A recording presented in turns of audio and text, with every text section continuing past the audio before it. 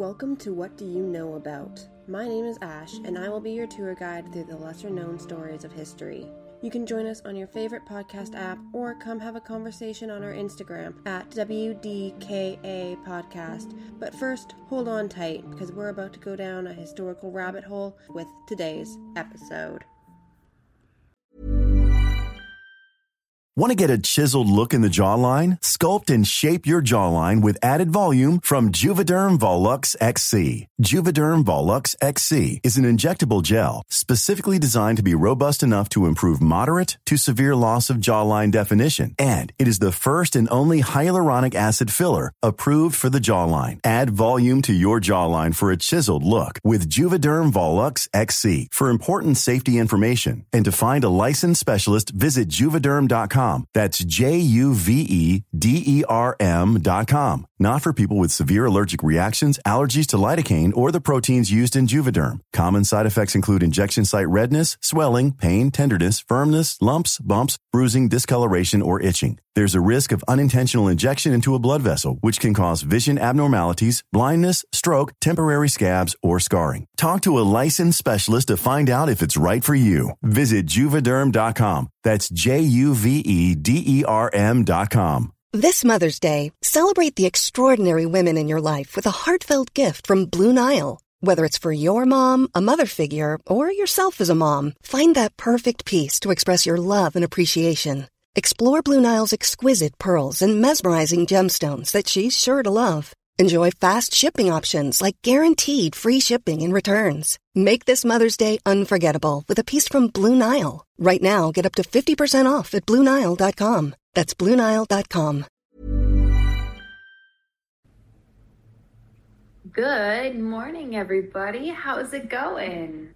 We are talking about two women on the wrong side of the law today. We are talking about Ann Woodward and Ching Shi. We're going to start with Ching Shi, as her story happened first in the early 1800s, and then Ann Woodward happened in the 1950s. Yep. Women shrouded by mystery. So, do we want to do both of the fun facts at the same time, or do you want me to just do my fun fact and then jump into it? Well, I mean, we usually do them at the same time, so why not? Sure. So, for my fun fact, I looked, because, all right, so a little bit about Ching Shi before I get into it. She was a very, very famous pirate. So I looked into movies, TV series, or anything about this absolutely badass woman.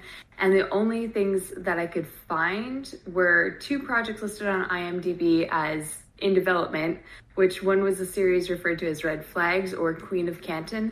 That looks like it was being developed in 2014 and then just vanished, like no progress updates since then. That was disappointing. The other was a half-hour episode of Puppet History on YouTube called Ching Shi, the Pirate Queen, that came out in 2021. I watched it. It's pretty hilarious. I do recommend. I think I've seen some of the puppet histories, and they're pretty good. They're pretty good. And then there was mention of a TV series available to Chinese audiences in one of my sources, but the article didn't include a title, so I couldn't track that one down.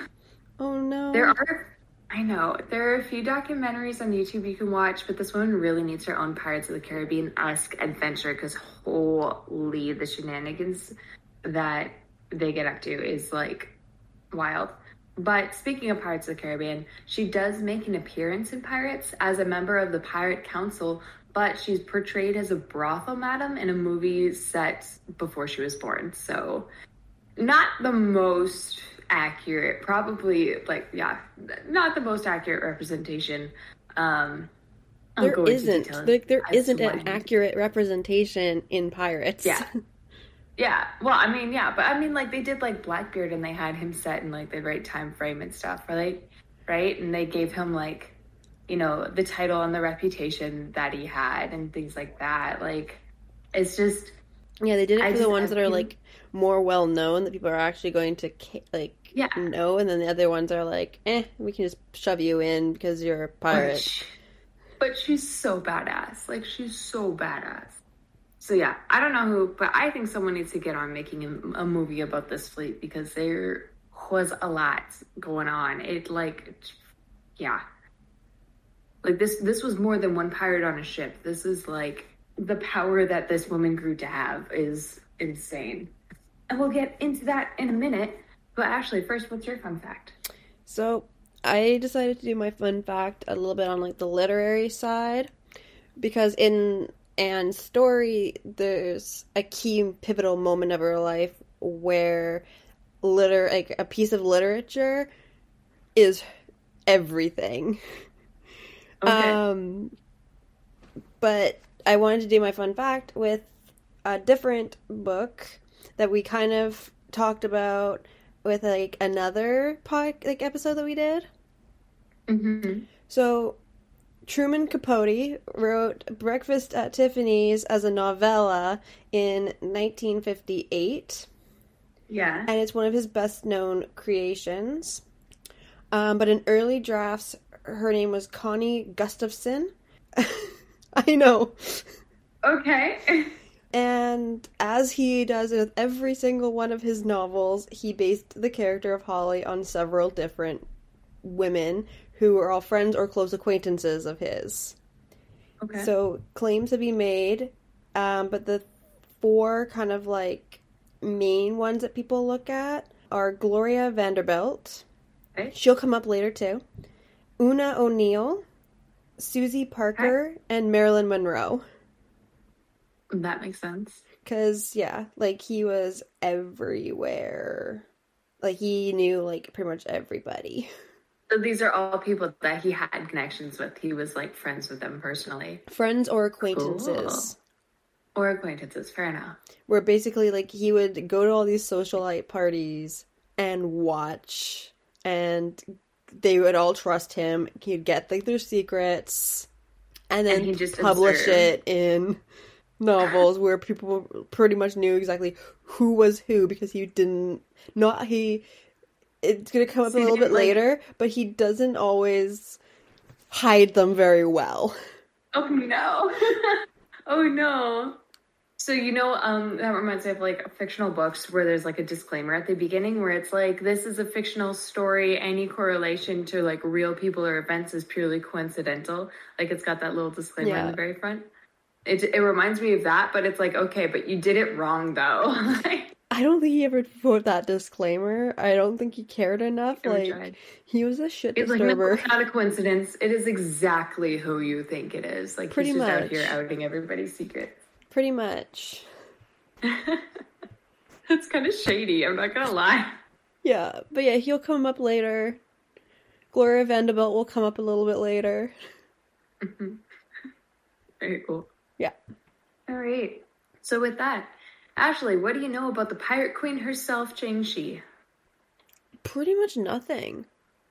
Okay. I never was a big pirate person, so like I didn't ever really look into a lot of like historical pirates. The journey that we are about to embark on. Okay. She's literally one of the most infamous pirates and probably the most successful pirate in history. She is the pirate rags to riches story, so much so that we know almost nothing about her upbringing. She was known by multiple names, and so many that I can't actually figure out which one is her real name. A lot of them are nicknames that mean things that... Did I write any of them down? Oh no, I'm dumb. Tisk. I know. There was a bunch. There's some of them, I didn't want to, like, confuse it by referring to her as too many names, so I kind of just stuck to two, mainly. She was known by multiple names, so many that I can't, like, we don't really know which one is her, like, actual birth name. My sources gave conflicting information on that. One saying that her birth name was Sek Young, another saying it was Shi Yang, another said it was unknown, and half of them just glazed over it entirely, sticking to calling her Ching Shi. She had a lot of other like nicknames as well through various stages of her life and her career. So I'm going to keep it simple by sticking with Ching Sao and Ching Shi, since those were the ones that she was most known by at the time. Okay. I also need to preface this story in a similar way that I did for Anne Bonny and the Mary Read story. This is a story about a pirate. In this case, an extremely successful pirate. So I'm going to have to do my best to make clear what we know as fact and what could just be legend. But a lot of what you're about to hear is going to be up in the air. We do not have a lot of documents about the life of Ching Shi. Most of the documents from the time focus on her husbands, and very few of them pay her much attention. This is in the early 1800s. So we can kind of make our conclusions about why that might be. But from what we can piece together, this is the Ching Shi story as far as I can tell. But I'm not going to say that everything here is 100% fact. I will try to clarify when we come across something that we do know happened. But yeah, a lot of this is going to be up in the air. That's the fun thing about pirates. Maybe it happened. Maybe it's a little exaggerated. We don't know. It's pirates. So my goal here, is to tell the story as best as I can, and it will be up to you to decide what you think is most likely the truth outside of what we know for sure and what is most likely legend. So that being said, this is more or less the story of the Pirate Queen. And I don't say that lightly, this woman is a powerhouse. So like I said, we know practically nothing about her childhood. We know that she was born sometime in the early 1770s. We think she was born somewhere around 1775. We know that she existed, that she was real from reports about her once she was already leading a fleet of pirates. So if she hadn't gone down that path, she probably would have been forgotten to history completely, to be entirely honest. What we know of her story starts in a seafaring brothel where Chang worked as a sex worker. Story goes that she was incredibly beautiful. I couldn't find any verified artwork of her. All we have are a few popular artist interpretations of what she might have looked like, and a photograph of a Japanese woman, which was taken about a century too late. Ching Shi is Chinese, by the way. I don't know if I actually said that yet, but they're not the same. Definitely not the same person. No. So this is kind of a trust me bro moment, but I'm kind of inclined to believe it because of all people, she got the attention of a massively successful pirate, Cheng Yi. So he was already an ambitious pirate lord at the time, commanding a group of pirates called the Red Flag Fleet, which honestly was not uncommon among Chinese pirates during the Qing Dynasty to work in groups of fleets. A reportedly weak navy and political turmoil at the time, it made for a ripe hunting ground for pirates. The population had exploded, leaving a lot of people and not a lot of work available. So a lot of regular farmers turned to piracy to provide for their families. When I was going to say, having a fleet, safety in numbers. You're way more likely to get the goods if there's more of you. Well, and that's the thing. And a lot of people grouped into fleets and became privateers, and especially in the southern part of the region, those people were backed by the Vietnamese government as a form of under the table, as their way of making an under the table makeshift navy. Because the Vietnamese couldn't afford to build a navy of their own, but they wanted one to fight against the Chinese. So they hired Chinese pirates and financially backed them instead because that was cheaper for them. I mean, that's smart. That's smart, and that's incentive. And because it was kind of turned into this black market dealing sort of situation, then that's part of why there are so many pirates and why they grouped into fleets. It kind of became a more viable way to provide for yourself, right? Yeah. So, yeah. In my notes it said Vietnam couldn't afford their own navy, but they weren't getting along with the Chinese Empire, so pirates. Great way to summarize. Good job, past Kate. Good. You can infiltrate. You already don't like if you're a pirate, you're not too happy with your current government. Well, we'll use you. And from what I could see, it's not like they were passing down orders to the pirates or anything. They were just here's some money, go stir some shit up. Which is kind of hilarious to me in a very far removed from it historical sense. But even for that time, Ching Yi was a boss. and he met a gorgeous woman. So he decided, yes, that one. I say it was her beauty because legend says it was her beauty. It could have been fine. No one knows but them. The story split off here. Some say that he came in with his crew, scooped her up, and ran off with her, kind of kidnapping her more or less against her will. Others say that he courted her and then ran away with her. And it was like a lot more consensual. No one knows. At this point, we just don't have enough information. They or make a deal. He used the money from the Vietnamese government and paid off her debt and then took her.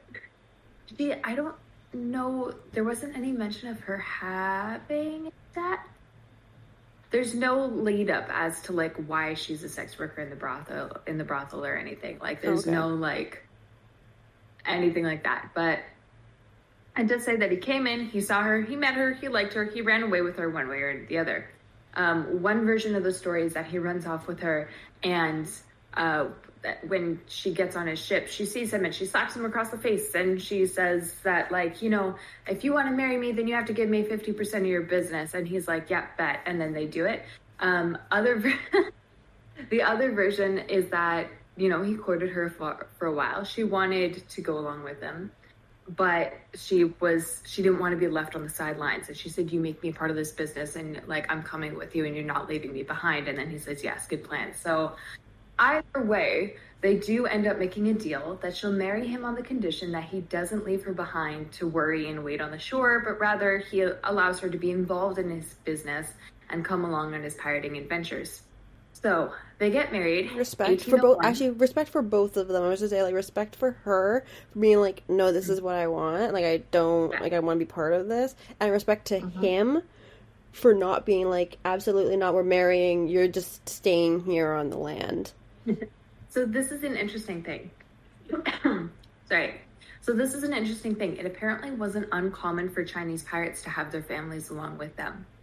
Okay. Yeah. So that's, like, they were, like, children, like, women and children were on the boat, and the wives of pirates would often come along and fight alongside their husbands. Interesting. The difference being that he's the leader of this group, so he's not necessarily, like, on front lines in the fray, which would make more sense as to why she would be, like, left behind where she would be safe, right? Because she'd be more protected. But she was like, no, screw that, leader. No, I'm like, with you. Yeah. So yeah, still major props, major respect. But yeah, it wasn't like completely unheard of to have a woman on board in this area. Well, I'm just like thinking about like just like the Chinese customs and stuff that you hear about from history, where I'm like, like he totally could have decided to use those customs, right? Like, yeah. So that's why I'm like, major freaking respect, man. And this is the difference between like pirate culture and like mainland culture, mainland society. Yeah, is that like it's a different thing, it's different rules, and it's so interesting to me. So yeah, so they get married in 1801. She gains 50% of his profits and control over one of his fleets, and they become a power couple almost immediately. Like, he's got this big established business, he's already made a name for himself, and now she joins him and insists him and weaves herself into all of it. Like, he was doing all right without her, she joins him, and business is just booming. That's good. So it's good timing. She's absolutely using the opportunity to like learn everything, specifically on like the leadership and business end, I imagine, and quickly works to make herself invaluable to everyone and give advice to Ching Yi that helps him expand his empire beyond anything anyone had ever seen. She started going by one of her names, Ching Yi Sao, which roughly translates to Ching's wife. And the two of them together are just unstoppable.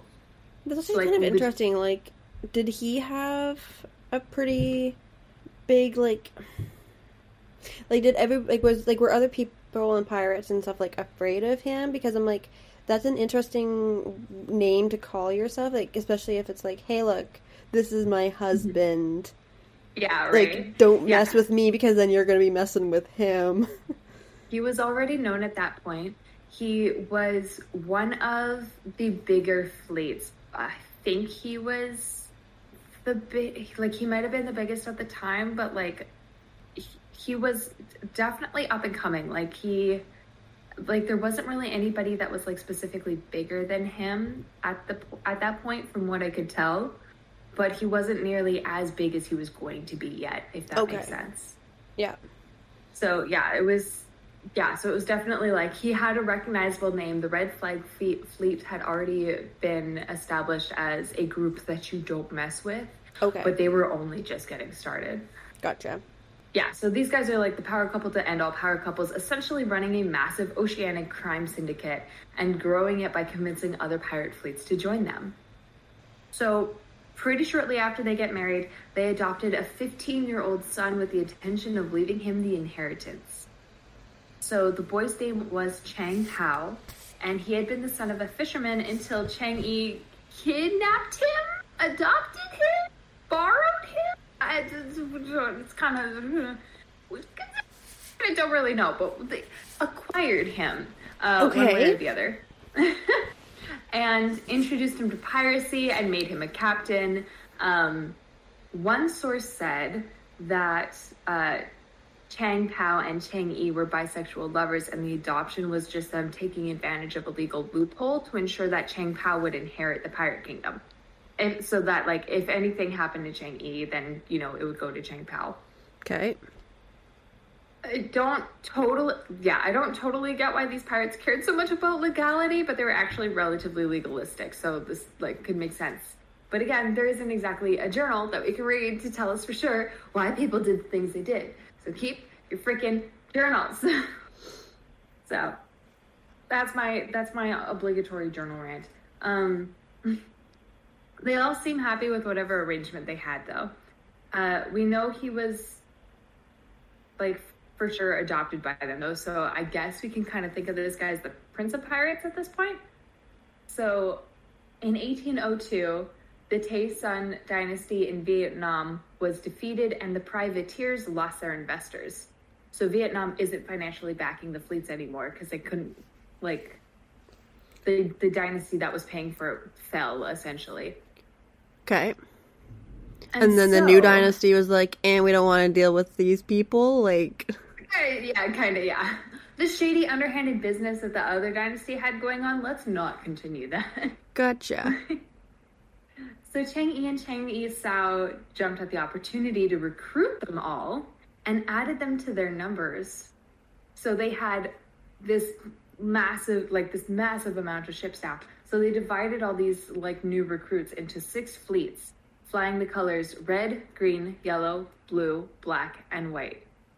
Okay. So each of these fleets would fly under these different colored flags, and and red, with red being the largest, with 300 ships and 40,000 men. Jesus. When I say fleets, like, that is like an army, basically. This is an army now. This is an army at this point. This is what I mean. So they had a name before when this happened, and they, like, conglomerate all these other, like, fleets of pirates under the same name. Oh. This is, like, unstoppable levels now. To be fair, the Red Fleet took up, like, most of their, like, more than, like, half of everything was all in the Red Fleet, and then the rest was, like, scattered between these, like, other, like, smaller fleets. But they flew them under these different colored flags, like, to keep them organized. So they'd be like, okay, red fleet's going here, green fleet's going there, and, like, you know, would be able to, like, strategize that way. Yeah. At their peak, as a whole, they had somewhere around 400 ships and 70,000 men working under them. Jesus. Like, this is literally enough to be their own nation. This is why I call them the king and queen of pirates. Like, this is an insane amount of people. Yeah. This is, like genuinely like a pirate Cinderella story. And, like, could you imagine, like, the view on the ocean if, like, all 400 ships were, like, going at the same time? Like, just a wall of ships. It's weird, like, I'd just be like, especially if you're, like, in, like, a little tiny, like, schooner or something being, and stuff, and you're like, oh, shit. Imagine the trade ships that they were targeting. Like, it would have been, like, when the Red Fleet came in, the Red Fleet would come in and, like, battle with the Navy and stuff like that in order to, like, get them out of their way, essentially. They would come in, they'd be, like, a wall of ships. Like, it was, like a sea fortress. Like, it's such an intimidating sight. No wonder a pile of, like, trading ships and stuff needed to have, like, a convoy. Yeah. Like, maybe we can distract them long enough that you can find a loophole. Yeah. And just scoot on through. So I wrote, this is like literally like a pirate Cinderella story. Like, this girl, we know nothing about her background. She comes up from, you know, being like lower, like on the poverty scale, right? Mm-hmm. She comes up, she gets married by this guy, and within like a couple years, they have this massive pirate empire. Like, what? Yeah. Crazy. So Chang Yi may have been the figurehead, but Chang Yi Sao was really kind of the one working behind the scenes to keep them all in line, strategically choosing only the most loyal leaders for each fleet and limiting their actual authority over the fleets so she and her husband could maintain control. Everything is going well. They saw success in battle and everything is perfect. And then comes the typhoon. Uh-oh. So Mother Nature. Mother Nature's gonna wreck them if no one else can. So 1807, a typhoon off the coast of Vietnam took out pirate king Chang Yi, who drowned in the storm. Chang Yi Sao started going by a new name, Ching Shi, or Chang's widow.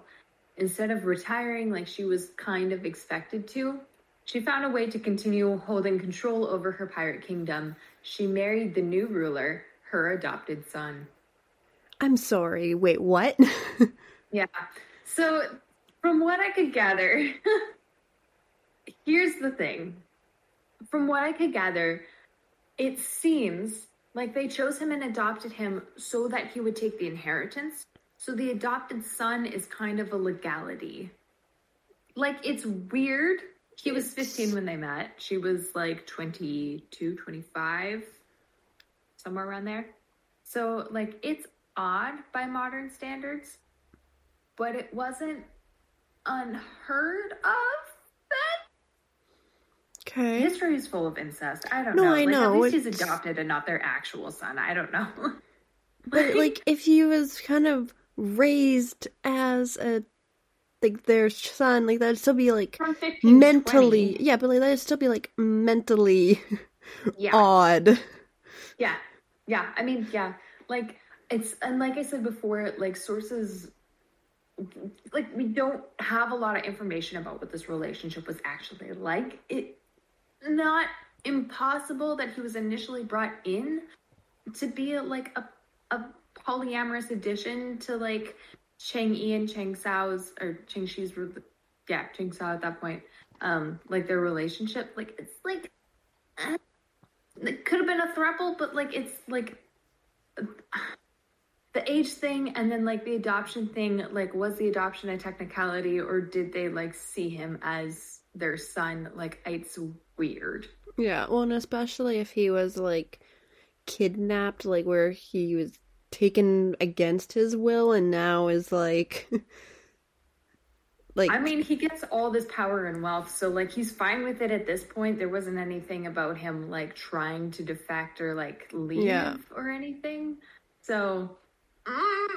I don't know. This is one of those things where it's just like, I mean, they seem happy. Yeah. Huh. Okay. Yeah. I don't know. Sure. I don't know.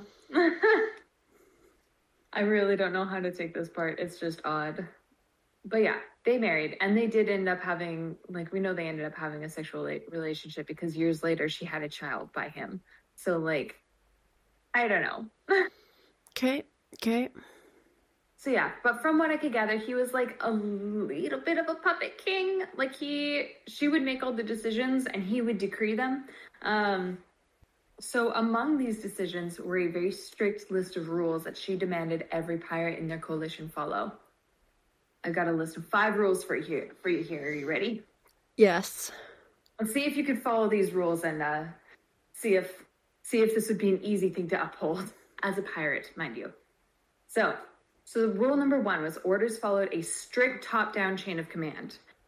Giving orders that undermined, like, your higher-ups or without the permission of your superiors was punishable by immediate death. Okay. So any raid or business business transaction, I say in quotes, was overseen by Ching Shi. Crew kept 20%, but the rest she took as a sort of tax to take care of all the ships and their crews. Stealing from this fund was punished by immediate death. Okay. Here's an interesting one. Women captured during raids were not to be harmed because they were too valuable. Beautiful women would be sold into slavery or sexual slavery, and those who weren't beautiful enough, again, I say in quotes, I don't know what the standard was, would just be freed immediately. So women were not to be harmed by the pirates. If any pirates raped these women, the pirate was punished by immediate death. Okay. If any pirates had consensual sex with these women, they would both be punished by immediate death. A pirate could, however, take one of these women as his concubine or wife, but he was then bound by pirate law to be faithful to her for the rest of his life and take care of her for the rest of his life, or it would be punished by immediate death. Okay, I'm kind of confused about, like, selling them into, like, slavery or the sex trade, because, like, she came from that. Yes. So she knows how profitable it is. But does she not... Like, I would have been, like... No. I would... Like, as soon as you said, like, okay, women are not to be harmed, I'm like, oh, good, like, she's going to rally for the women. But no. Women are not to be harmed because they're a valuable commodity. She doesn't care about them as people. She is a pirate. Her morals are the darkest of gray. Yeah, but I hope that she would be like, okay, women don't be harmed because they are women and they are valuable because they are a valuable member of society, not that they're a valuable commodity.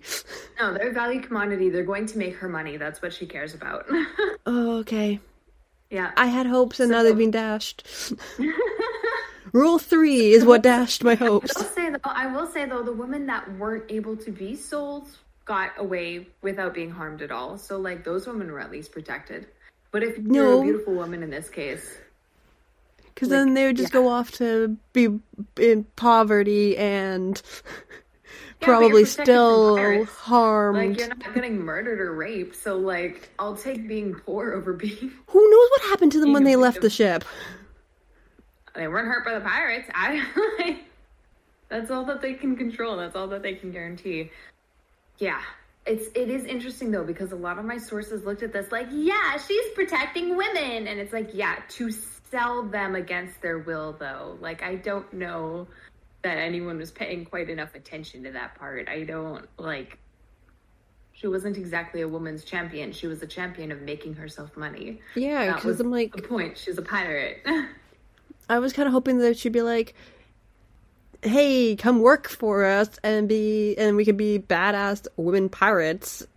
Like, join our crew because we're just as good. Like, no, not quite. Not quite. She knew she was just as good, but no, she saw everyone as a means to increasing her wealth. And for other women captured during raids, the quickest way for them to increase her wealth was to sell them, and so she did.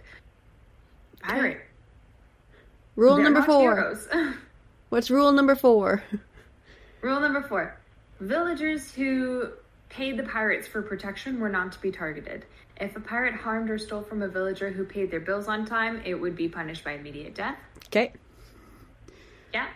And rule number 5, if a pirate deserted or went AWOL, it was punished by, take a guess. Immediate death. Wrong. It's so much worse. Their ears would be cut off and they would be paraded in front of their peers to be mocked relentlessly.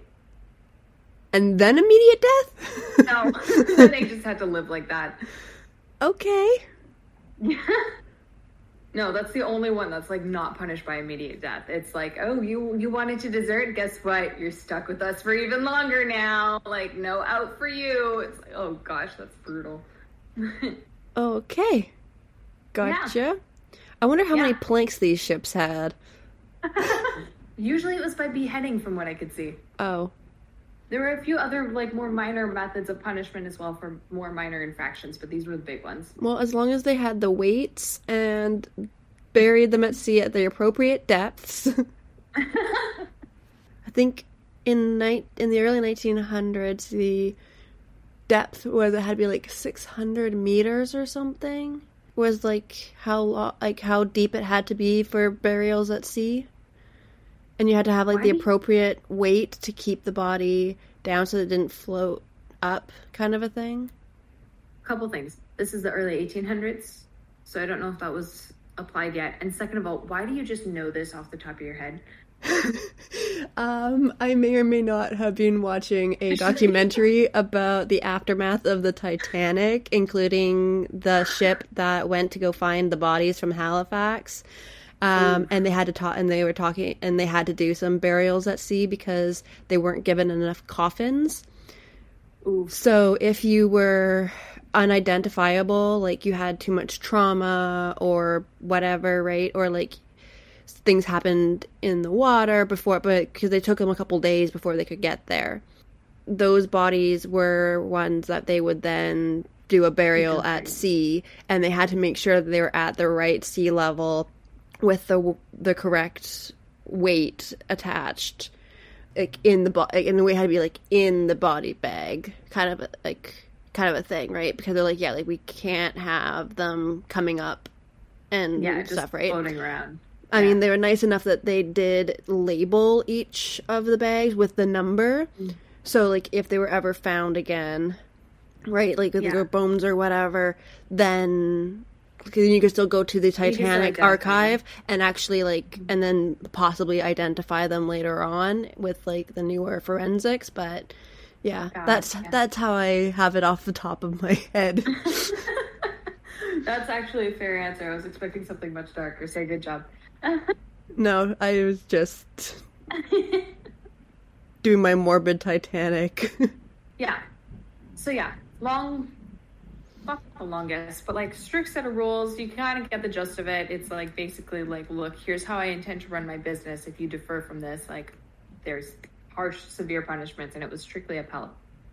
But this wasn't the only tactic that they used to keep their pirates in line. If you have like a list of rules, especially among pirates, and are just brutal all the time, like you're gonna have people questioning you and trying to, break off, make a name for themselves and stuff, right? So we don't want that. So the other tactics that they used included religious manipulation to keep their pirates in line, by building a floating temple, hiring priests to act as religious council, and then instructing them to always tell the people that the gods approved of Ching Shi and Ching Pao's plans.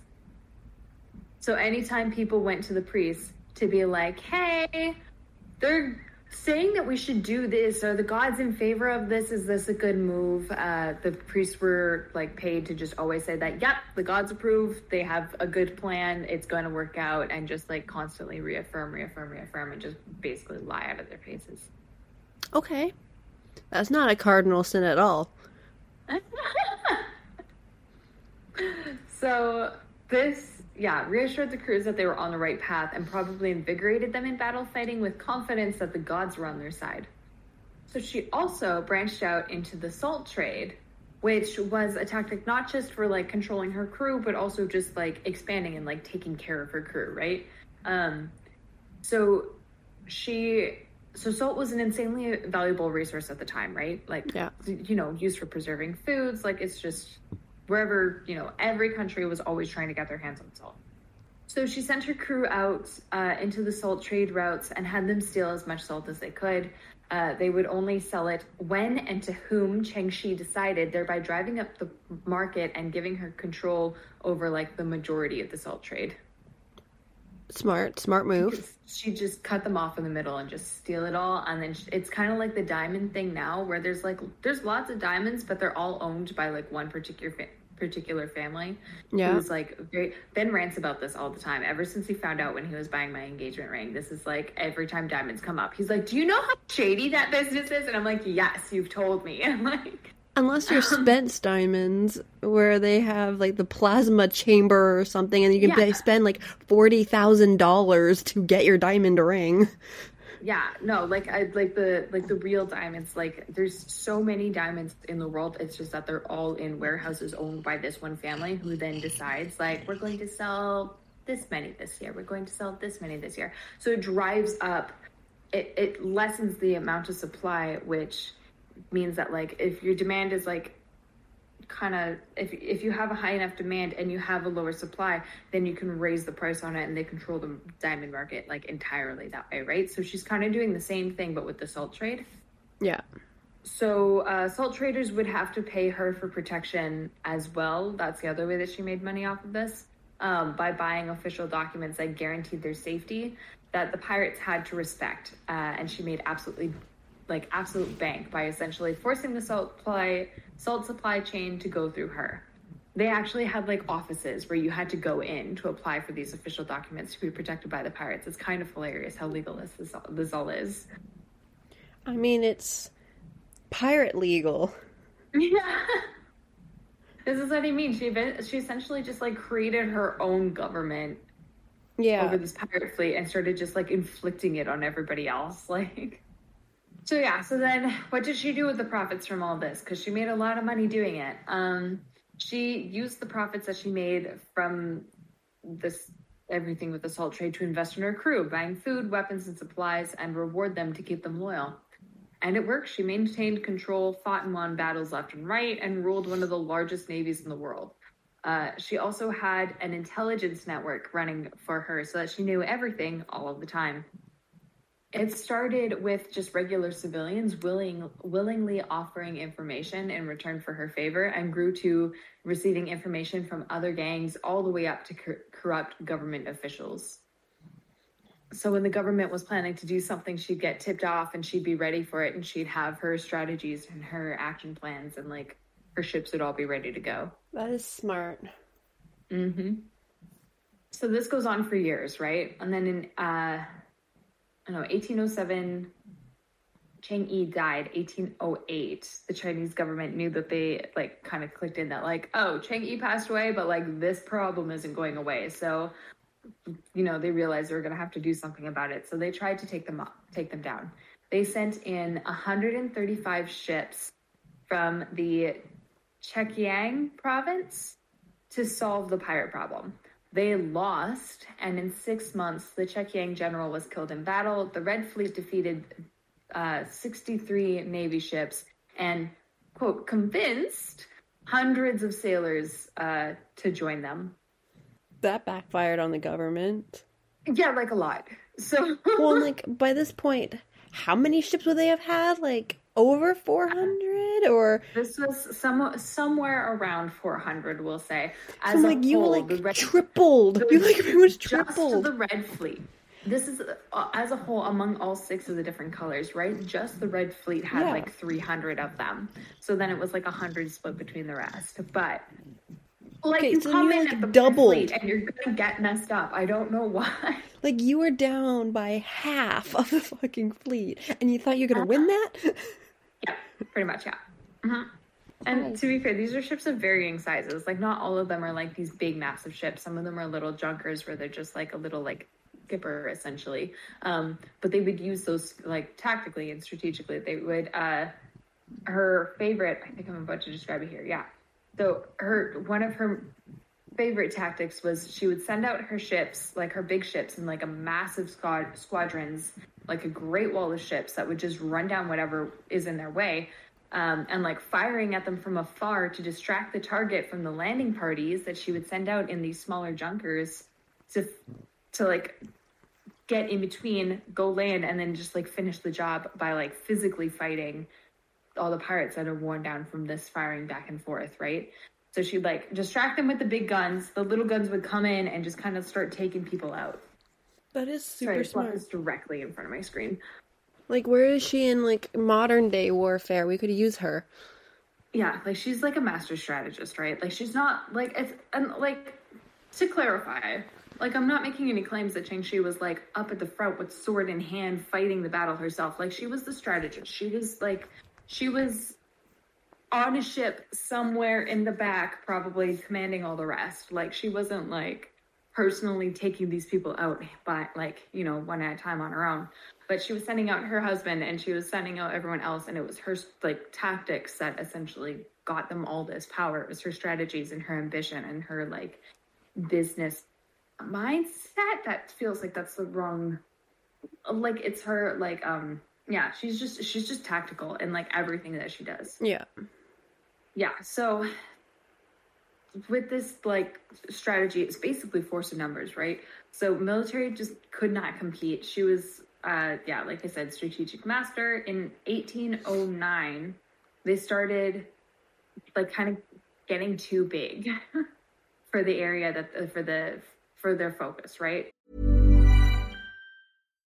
Life is full of what ifs. Some awesome, like what if AI could fold your laundry? And some, well, less awesome, like what if you have unexpected medical costs?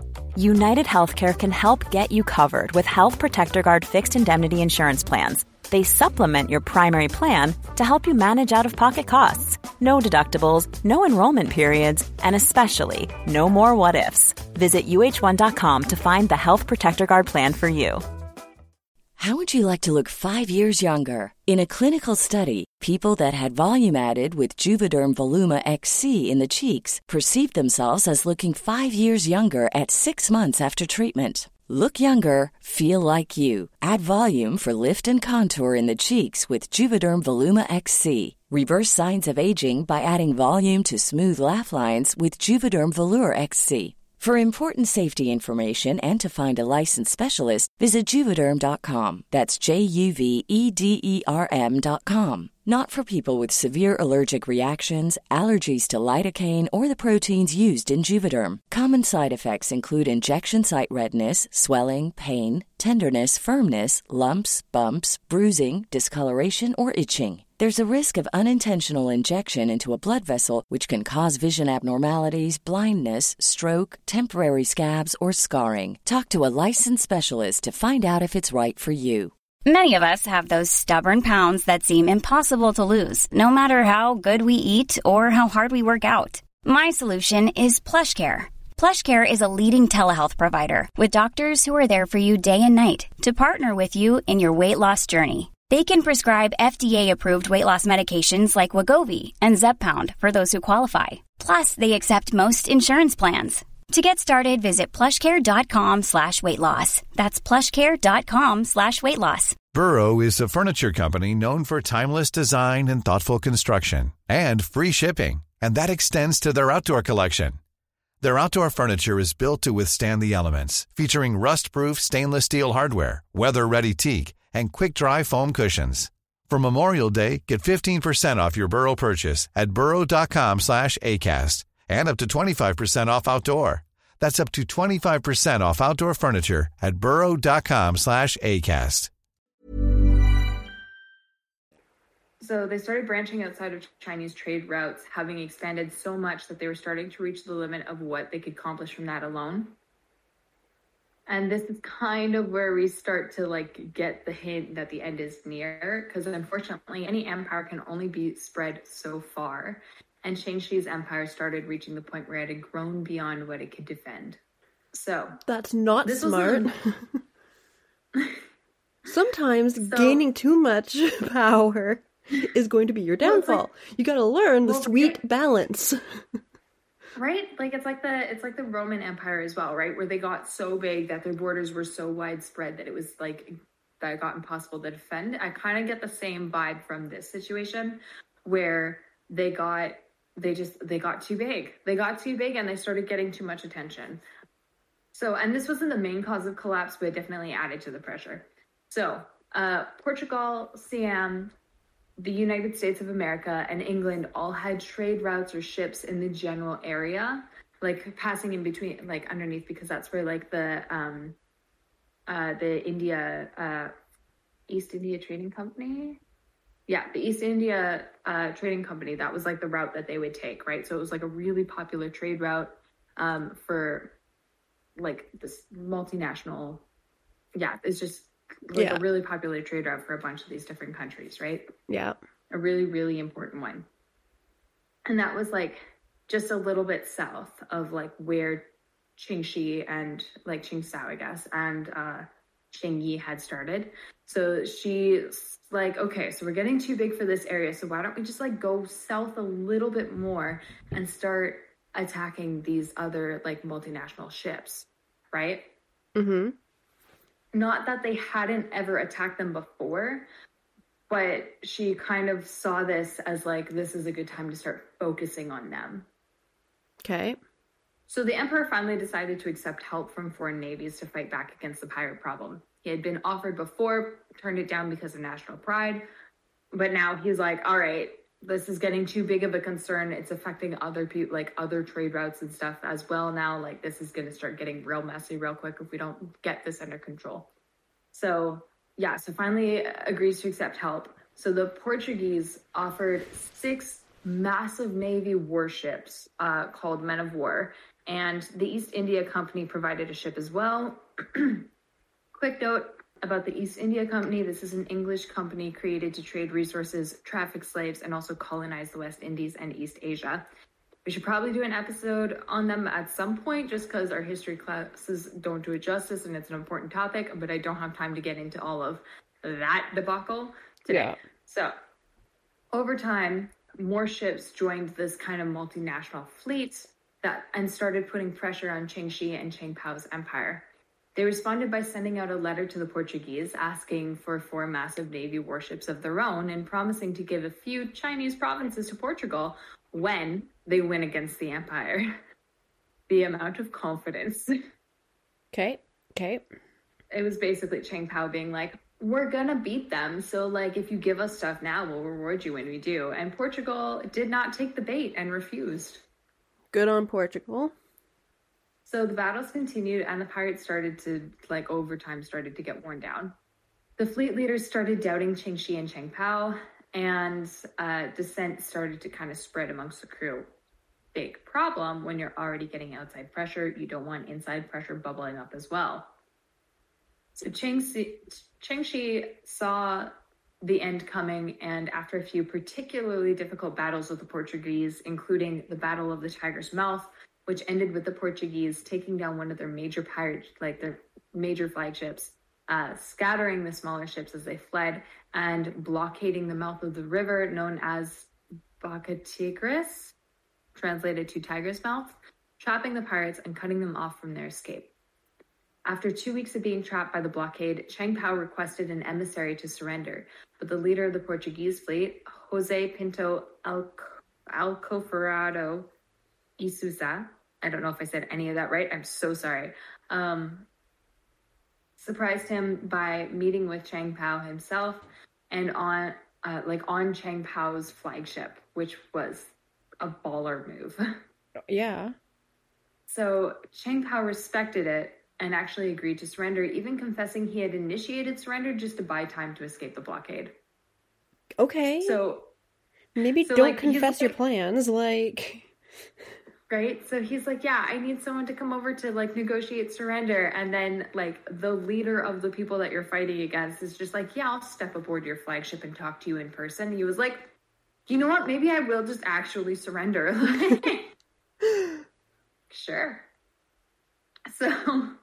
So some versions of the story say that they broke through the blockade, but from what I can find, there seems to be more documentation that at least the Black Flag Fleet surrendered at this point, which is like the second biggest fleet.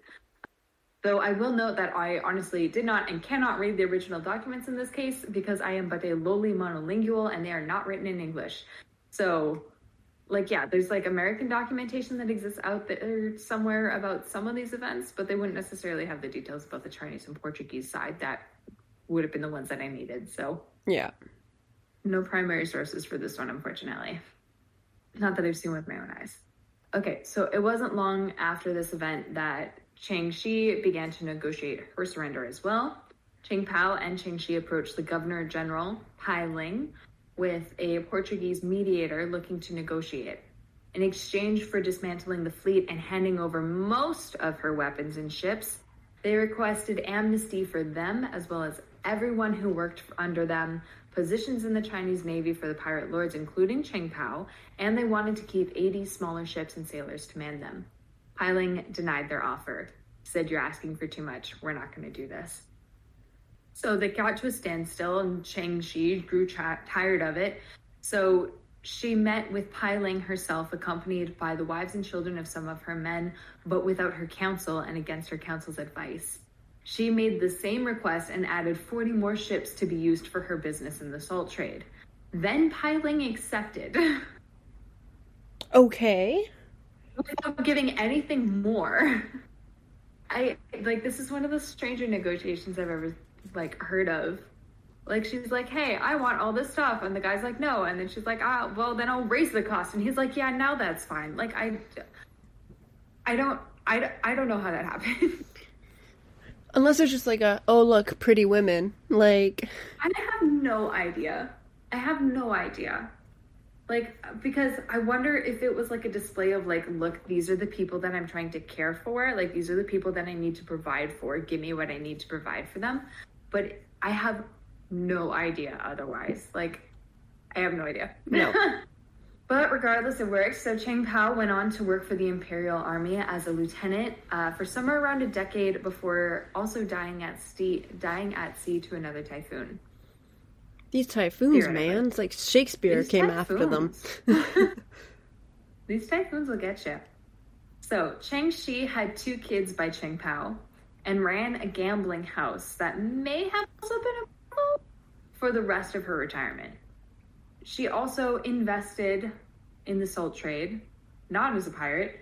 So when she eventually passed away in her sleep in 1844 at 68 or 69-ish, she died a wealthy widow and a free woman after enjoying a few decades of relative peace with her children. Wow. For a pirate, not the worst ending. No, definitely not the worst ending. Considering Mary Reeves stuck in prison until she gave birth and then hanged, and Bonnie disappearing into the void. It's not that bad. No, I was gonna say, like, she at least got to, like, continue gaining her wealth, which apparently made her happy. This was very important to her, yes. So, yeah. Ching Shi the Pirate Queen. Okay. Mm-hmm. I mean, yeah, like, you were right, she's badass.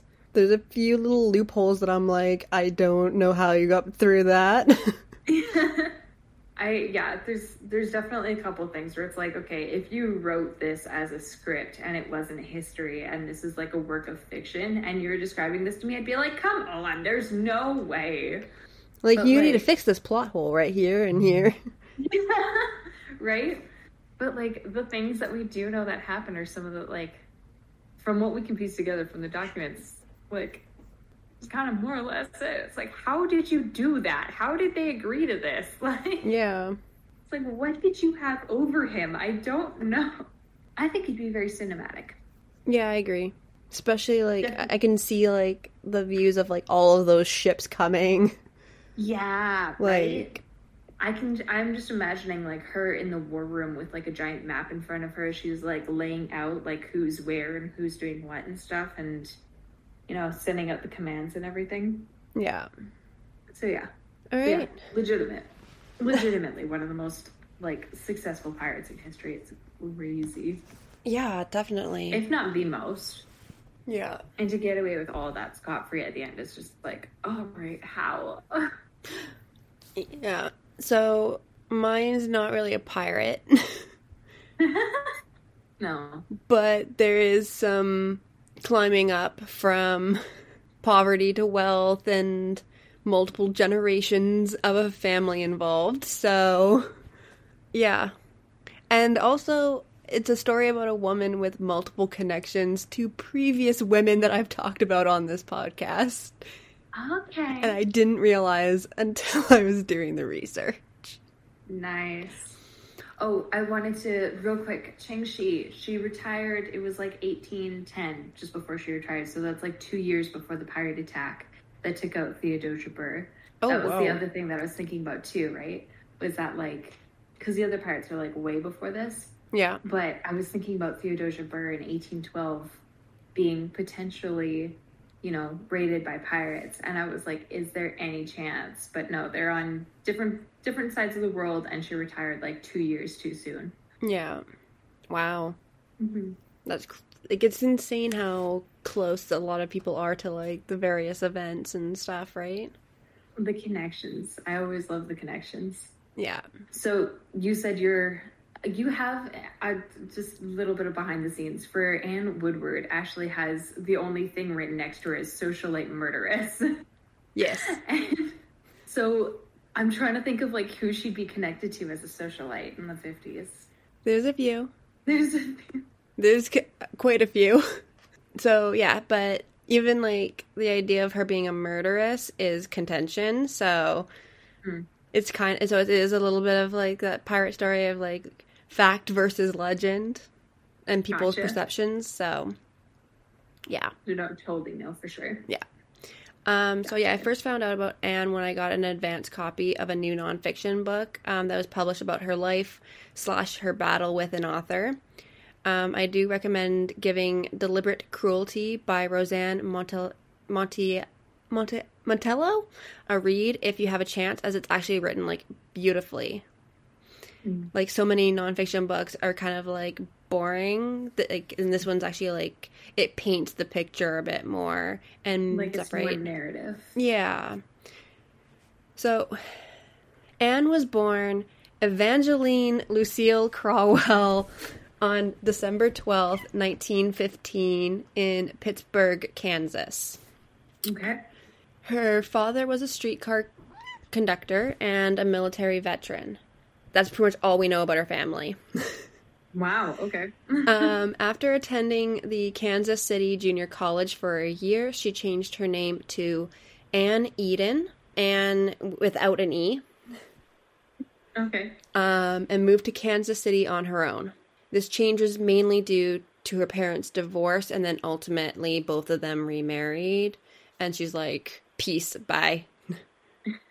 Fair enough, okay. In 1937, she decided to move to New York as she was becoming well known for her beauty back in Kansas. Mm-hmm. She found work as a model for the John Roberts Powers modeling company before she landed roles as a radio actress, like, through the agency. Cool. So in 1940, she was voted as the most beautiful girl in radio. That's kind of an ironic thing to be, like, the most beautiful person in radio. Well, to me, I'm like, okay, like, radio, you can't see them. So, like, is it actually that she's the most beautiful girl who's on, like, on radio? Or is it, like, but they'd say that the she's most got, like, a beautiful voice? Like, maybe they have, like, pictures of her floating around the newspapers or something so you can put a face to it. Yeah, but, like, I can't find much about, like, this award in general. Interesting. Because I tried Googling it to try and stuff, right?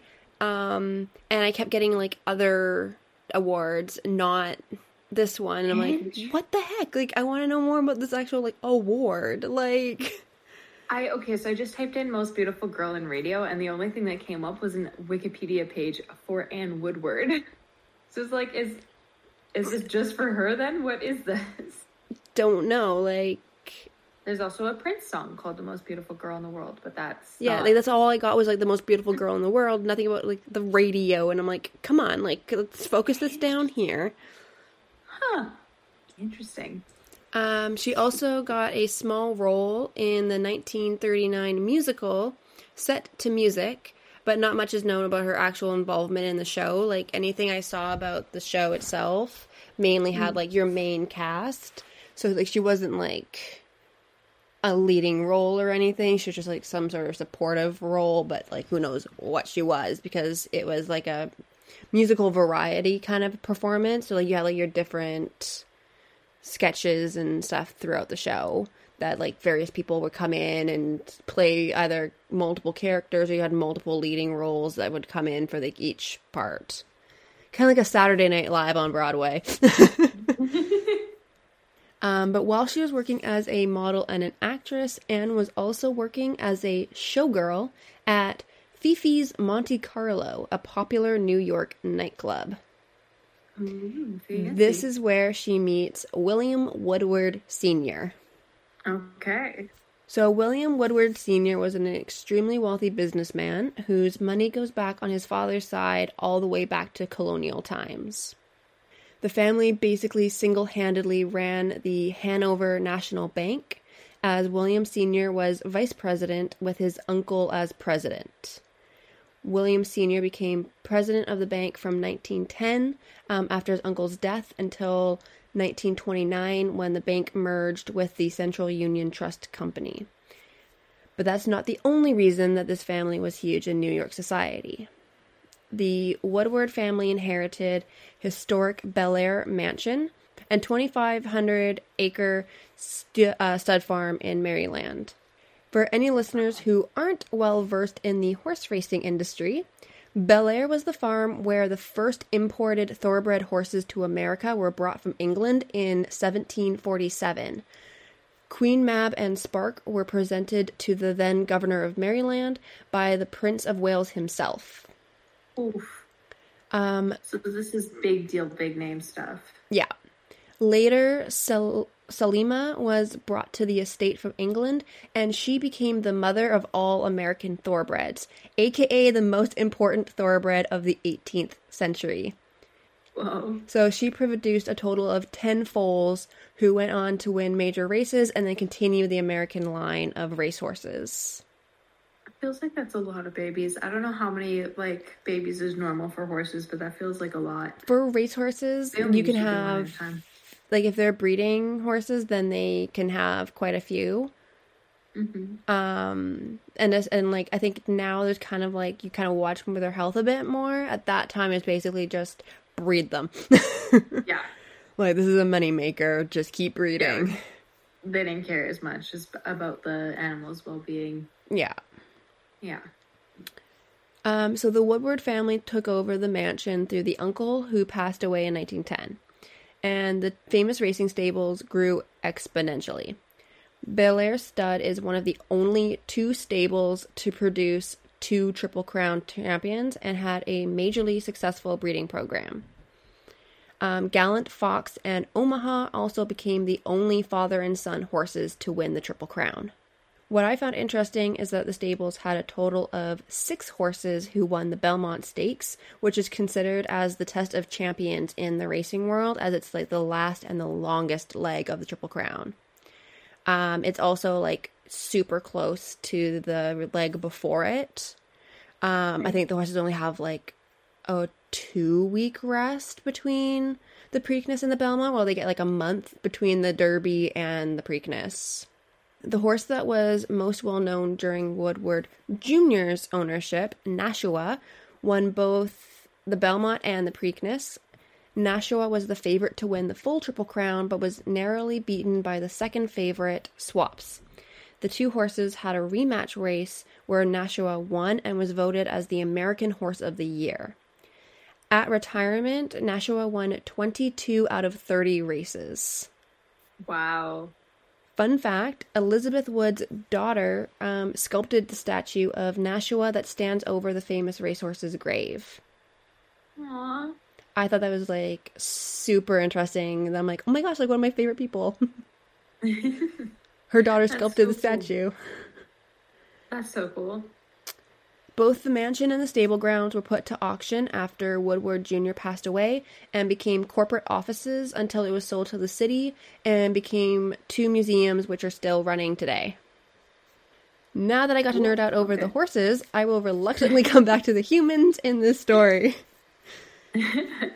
Also, I love horse names. They're right? Racing horse names. They have the weirdest names sometimes, and I live for it. I love them. Before I learned how to actually read the racing book that you get every time you go to the races, I just would pick it as to the name or the color of the horse that I liked the best. Or my mom and I would go stand at the paddock and I would watch the horses and then tell her which one I wanted to bet on based on how pretty the horse was. Aww. Then we met somebody who taught me how to read and taught me how to actually what to look out for in the paddocks, and then I started winning money off of it. I heard a story and I can't remember where I heard this story, if it was a work of fiction or if it was a TV show or a book or what it was. I cannot remember for the life of me, but I remember hearing a story of someone who was explaining that they choose which horse to bet on by which horse is the happiest.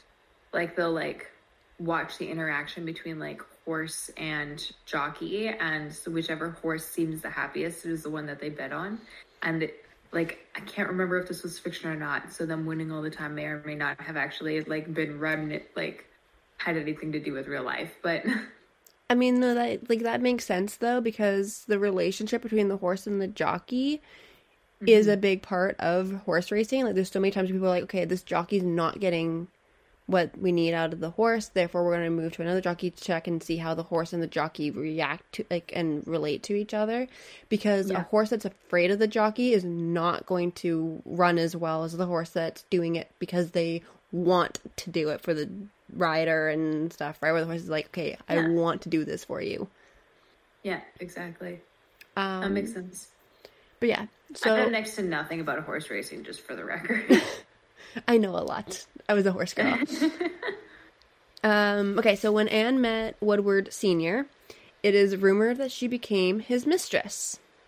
That's spicy. Okay. But then was soon introduced to and courted by his son.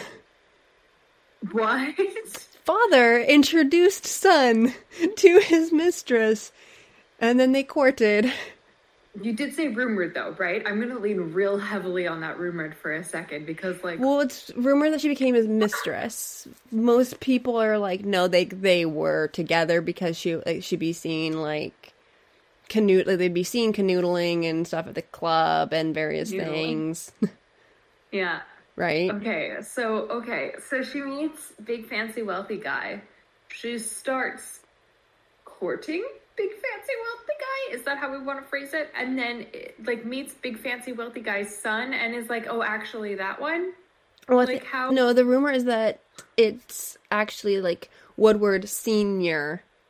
who kind of is like, hey, you two should meet, kind of a thing. Okay, so big, fancy, wealthy guy sees pretty young girl, starts canoodling with pretty young girl, and then is like, oh, actually, you'd be good for my son. Yeah. I mean, they're closer. The son and side piece are the same age, so... You've been canoodling? Yeah. No longer for the son material. That's why I said there's multi-generational... That's so... Relations. Weird. But multi-generational, I thought you meant, like, parents had children. I didn't think she, like, dated more than one generation from the same family. That's so uncomfortable. Yeah. It's, at least, that's like awkward levels, almost to the, Yeah. Not quite, but almost to the same extent of Ching Shi marrying her adopted son. Yeah. So, Woodward Jr., to be known as Bill for easy reference, was smitten with the gorgeous showgirl and was probably used to getting what he wanted as the only son and the youngest child of an extremely wealthy family. Oh, no. Okay. The relationship between them was extremely controversial, but it didn't stop them from marrying in 1943. Mm-hmm. Bill's mother, Elizabeth Ogan Crider Woodward, was probably the most vocal about her disapproval of the match, and New York society quickly shunned them for the initial few years of their marriage. Oh my god, the mom was still alive? Can you imagine, like, yeah, my husband has a mistress. Oh, my son is marrying my husband's mistress. Like, Yeah. Well, and, like, Elizabeth and then, in return, the rest of New York society saw her as a gold digger and stuff, right? Like, that was kind of, like, her reputation, because they're like, well, why else would she... marry the son of the man that she was... the mistress for it? Yeah. I kind of get that, not gonna lie. The couple had two sons, William Woodward III and James Woodward. However, their marriage was far from happy, as they both had numerous affairs. One of the rumors was that she never stopped her affairs with his father. No. But who knows if that's actually true, because it's like, it could just be New York society trying to, like, make her into even more of a villain. I mean, that's fair. It could, I really want that one to just be rumors, because it's already bad enough if it isn't. Yeah. Like, oh. Bill requested a divorce in 1947, but Anne refused, as she was happy, apparently, with the wealth that the marriage provided. No doubt she is. I'm going to jump to 1955, as this is when most of the action of this story really happens. So, Anne and Bill lived in a neighborhood called Oyster Bay. late in the year, a string of burglaries happened throughout the area, putting the wealthy residents on high alert. On October 30th, the couple returned home after attending a dinner party in honor of the Duke and Duchess of Windsor, so the former King Edward and his wife Wallis Simpson, who I have connections to myself, because my great-grandfather piped for King Edward at various events. Fancy. Anne and Bill slept in separate bedrooms of the home, as usual, when they were awoken to a noise on the roof. Both of them enjoyed hunting, and they went to bed that night with a shotgun each, just in case the burglar decided to strike their home next. Ooh. No one knows exactly what happened inside of the house for sure that night, but the facts are that Anne shot Bill twice, ultimately killing him. Ooh.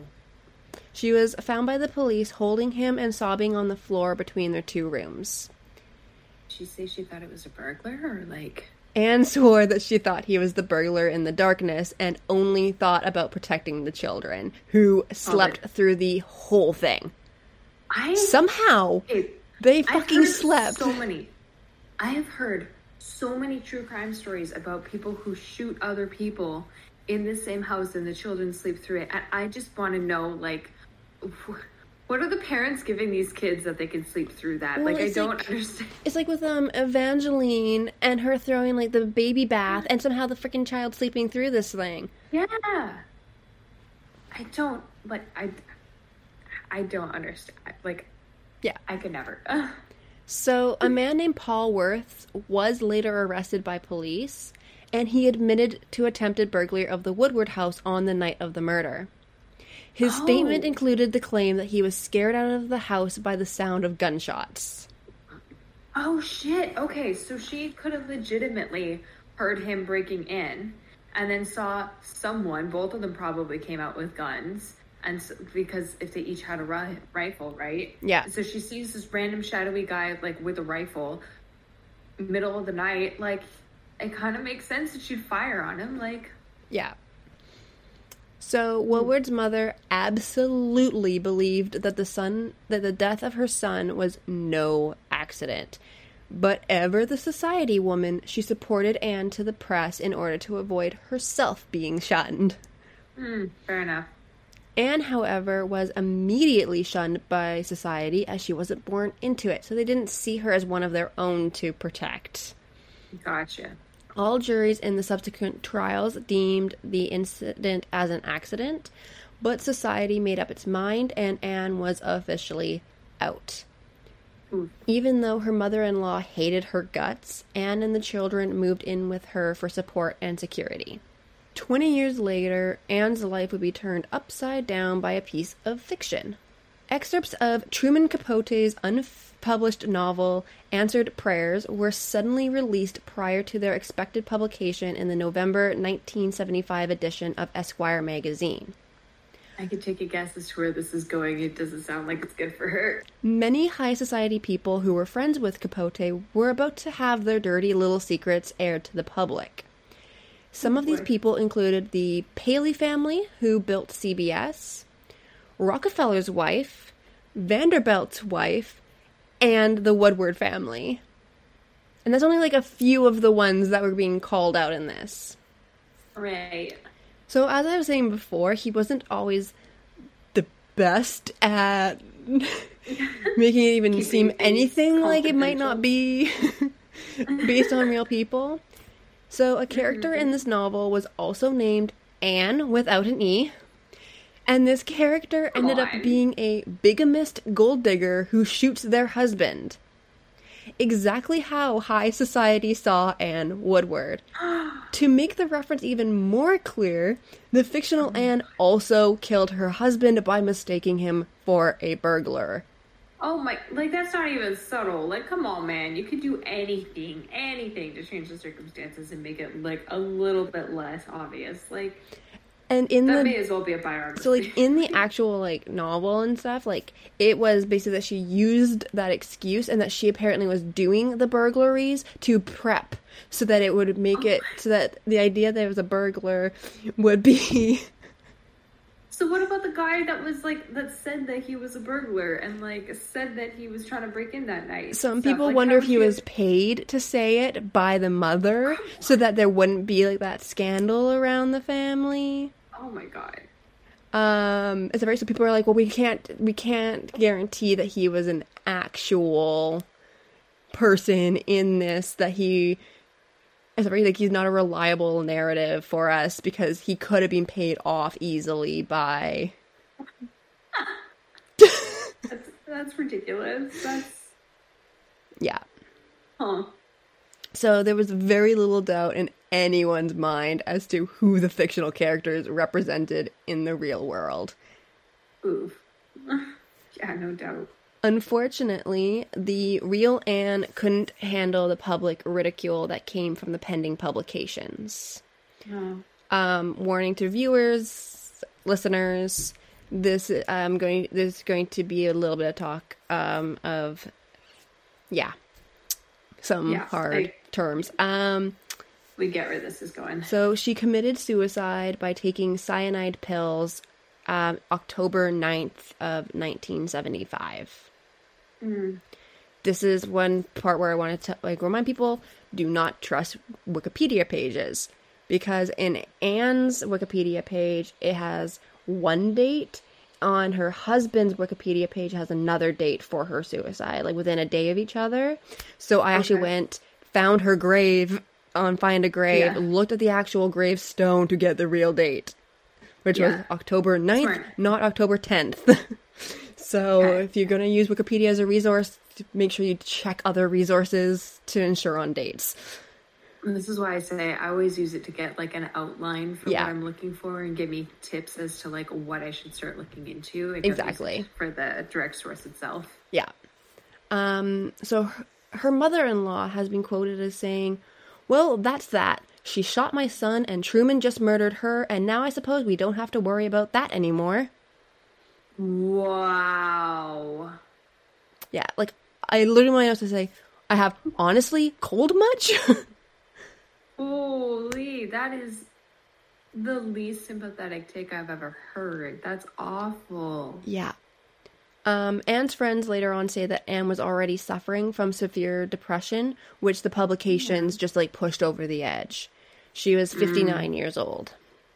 Sadly, though, that's not the last life taken by the pressure of society surrounding this case.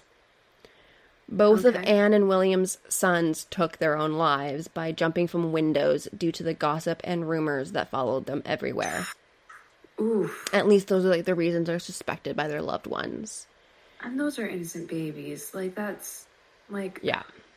Aww. So, James Woodward took his life 3 years after his mother in 1978 at the age of 31. Okay, so not baby, but like... William, also known as Woody Woodward III, did the same in 1999 at the age of 54. All four family members are laid to rest in the Woodward family plot in Woodlawn Cemetery. Yes, this is where both Rebecca Harkness, who was around and in New York society at the same time as them, and Nellie Bly are laid to rest as well. Interesting, okay. Yeah, I really feel for the kids, because, like, I mean, I guess they weren't kids by the time, like, you know, but even still, like, to lose your dad that way, to lose your mom because of all the rumors and the pressure and the, you know, everything. Yeah. Like, that's too much. That's a lot. Like, it's not like they did anything. Well, and, like, the fact that, like, it continue, like, that people continue to haunt them about it, like, after the fact. Yeah, like, back off. I'm like, just leave those kids alone. Like, they were children when this happened. They were sleeping. Yeah, they were kids when it happened. Like, they didn't do anything. They were, aw, yikes. Yeah.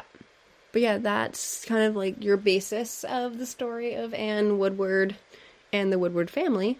The book definitely goes into a lot more, like, detail and stuff, but I wanted to kind of give, like, a bit more of just, like, an overview, because a lot of it is also, like society rumors and stuff, right? Which, of course, went into the courtrooms. So, like, even, like, your legal trials, you can't believe everything, because a lot of people are like, oh, no, like, she totally would have murdered him because this is how we see her, right?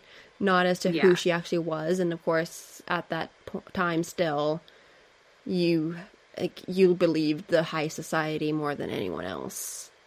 Yeah. So, Oof.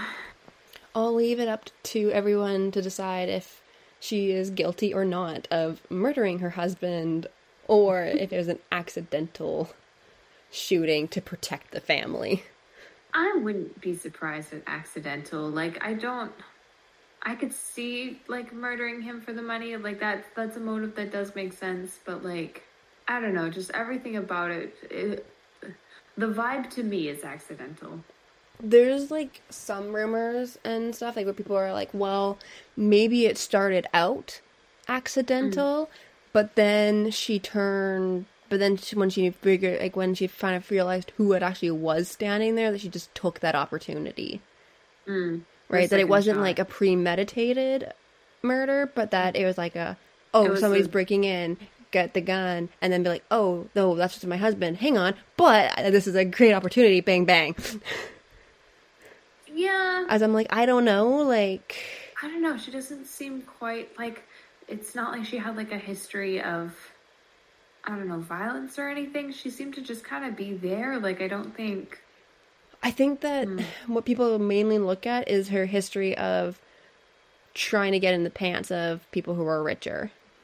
Big difference between trying to get in the pants of rich people and trying to murder rich people once you're in their pants, though. Like... Well, I mean, she would gain... I feel like that's a pretty big line. She would have gained a lot, like, if she was actually...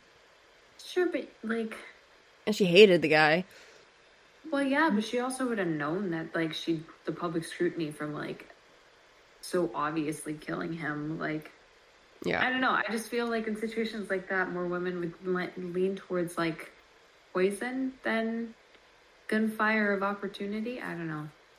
Who knows? Although I think that by that point, poisoning kind of became a little bit less common with women. Like it was definitely super common back when it was like the inheritance powder, kind of a thing. But inheritance powder? That's what it used to be called. It was like the inheritance powder because a lot of women used arsenic to gain inheritance.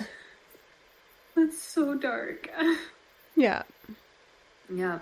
Yeah. I don't know. I think especially like with her reaction in the aftermath and everything, that screams accidental to me. Yeah, unless she was a really good actress. I mean, she was a radio actress. No one acts 24/7 though. No one can act 24/7. Unless the mom knew, like, the mother-in-law could have known something. I'm just playing devil's advocate here because I don't know what to believe. The mother-in-law knew that her son married her husband's mistress. That's all you need to know to hate someone for the rest of your life. Like, that's like... I don't know. Like... Who knows? I'm just saying, if I was a mother and my son married my husband's mistress, I would freaking lose my shit at her constantly because, like, what the hell is that? Like... Yeah. I'd also lose my shit at them, too, though.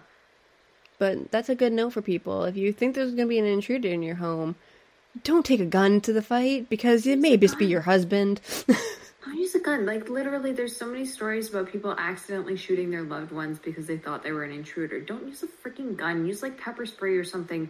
It'll hurt. It'll suck, but it won't freaking kill the wrong person. Like... I saw someone do like it was like a little short video or something that said like literally just like night glasses and pepper spray. That's it. Don't be firing if you don't know who you're firing at. Just, that's all you need. Like, well, and also just in general, don't have guns laying around. You never know who's going to pick it up. Because I know there's like ones where like parents take guns with them grocery shopping just in case, and then they've accidentally shot their kids in the back seat by like when they're putting like the gun down in between like the driver's seat and the passenger seat, and then they accidentally shoot their kid in the back seat. Which like you don't need a gun to go grocery shopping. You don't need a gun to go to the movie theater. Like, and maybe this is us speaking out of privilege because I'm sure there's some places where you do need like protection with you to go to those places, but like, come on, like, come on, at least gun safety, right? Like gun safety. Yeah. Just don't fire guns at people that you don't know who you're firing at, like, especially in the dark. Especially in the dark. Come on, like, what if? Oh, yeah, I can't. Yeah, I can't with that. Yeah. So yeah, Ann Woodward and Ching Shi. Fun episode of women that may or may not have killed. Well, we know Ching Shi killed, but we know Ching Shi was the cause. I don't know if she directly killed anybody, but we know she definitely ordered a lot of murders. So, I mean, then she's still responsible. Exactly, right? And then we'll figure out what we're gonna do for next episode at some point. Yeah, we've got Jack the Ripper and H.H. Holmes next on the list, and I would be interested. Well, I mean, you had Jack the Ripper, and I was like, well, if you're talking about Jack the Ripper and like it's such a well-known story, then it seems like a good opportunity to talk about well-known serial killers, and there's a plausible connection between Jack the Ripper and H.H. Holmes. So yeah, I think it's So I was thinking maybe I could do H.H. Holmes, and then we could talk about that. I love H.H. Holmes. Yes, I love both of them. I know less about Jack the Ripper. I know a little more about H.H. Holmes. Yeah, I know a lot about both. Mm-hmm. It's going to be another, of our James Dean and Audrey Hepburn episode. Yes. No, but I like that, though. That's fun. I mean, I'm the one who has a board game that's about literally getting through H.H. Holmes' castle. That's true. And I also have a board game with Jack the Ripper, don't I? Do you want me to leave it for you to talk about another time? Because I just think it's fitting to talk about both of them in the same episode. No, we can definitely talk about them both in the same episode. Okay. Because I know, because I'm like, it can be just the same thing as with James Dean and Audrey Hepburn. Yeah. Because I know that there's some new stuff about Jack the Ripper that's interesting, so. Nice. All right, so that will be next week then, next time. We'll do our famous serial killers. Yes. All right. We'll see y'all there. Planning for your next trip? Elevate your travel style with Quince. Quince has all the jet-setting essentials you'll want for your next getaway, like European linen, premium luggage options, buttery soft Italian leather bags, and so much more. And is all priced at 50 to 80% less than similar brands. Plus, Quince only works with factories that use safe and ethical manufacturing practices. Pack your bags with high-quality essentials you'll be wearing for vacations to come with Quince. Go to quince.com/pack for free shipping and 365-day returns. How would you like to look 5 years younger? In a clinical study, people that had volume added with Juvederm Voluma XC in the cheeks perceived themselves as looking 5 years younger at 6 months after treatment. Look younger, feel like you. Add volume for lift and contour in the cheeks with Juvederm Voluma XC. Reverse signs of aging by adding volume to smooth laugh lines with Juvederm Volure XC. For important safety information and to find a licensed specialist, visit Juvederm.com. That's JUVEDERM.com. Not for people with severe allergic reactions, allergies to lidocaine, or the proteins used in Juvederm. Common side effects include injection site redness, swelling, pain, tenderness, firmness, lumps, bumps, bruising, discoloration, or itching. There's a risk of unintentional injection into a blood vessel, which can cause vision abnormalities, blindness, stroke, temporary scabs, or scarring. Talk to a licensed specialist to find out if it's right for you. Hey, it's Paige DeSorbo from Giggly Squad. High quality fashion without the price tag. Say hello to Quince. I'm snagging high-end essentials like cozy cashmere sweaters, sleek leather jackets, fine jewelry, and so much more. With Quince being 50 to 80% less than similar brands. And they partner with factories that prioritize safe, ethical, and responsible manufacturing. I love that. Luxury quality within reach. Go to quince.com/style to get free shipping and 365-day returns on your next order. Quince.com/style. Thank you so much for listening to today's episode. I really hope that you found something new and will check out the resources in the show notes to get more information. In the meantime, I would really appreciate it if you could rate and review on your favorite podcast platform so more history nerds can find me. Don't forget to check out our Instagram page at WDYKA Podcast, as well as considering helping me out with a donation or membership on Buy Me a Coffee. The link is in the show notes and on our IG link tree. Thanks so much, and see you next time on the lesser known side of history.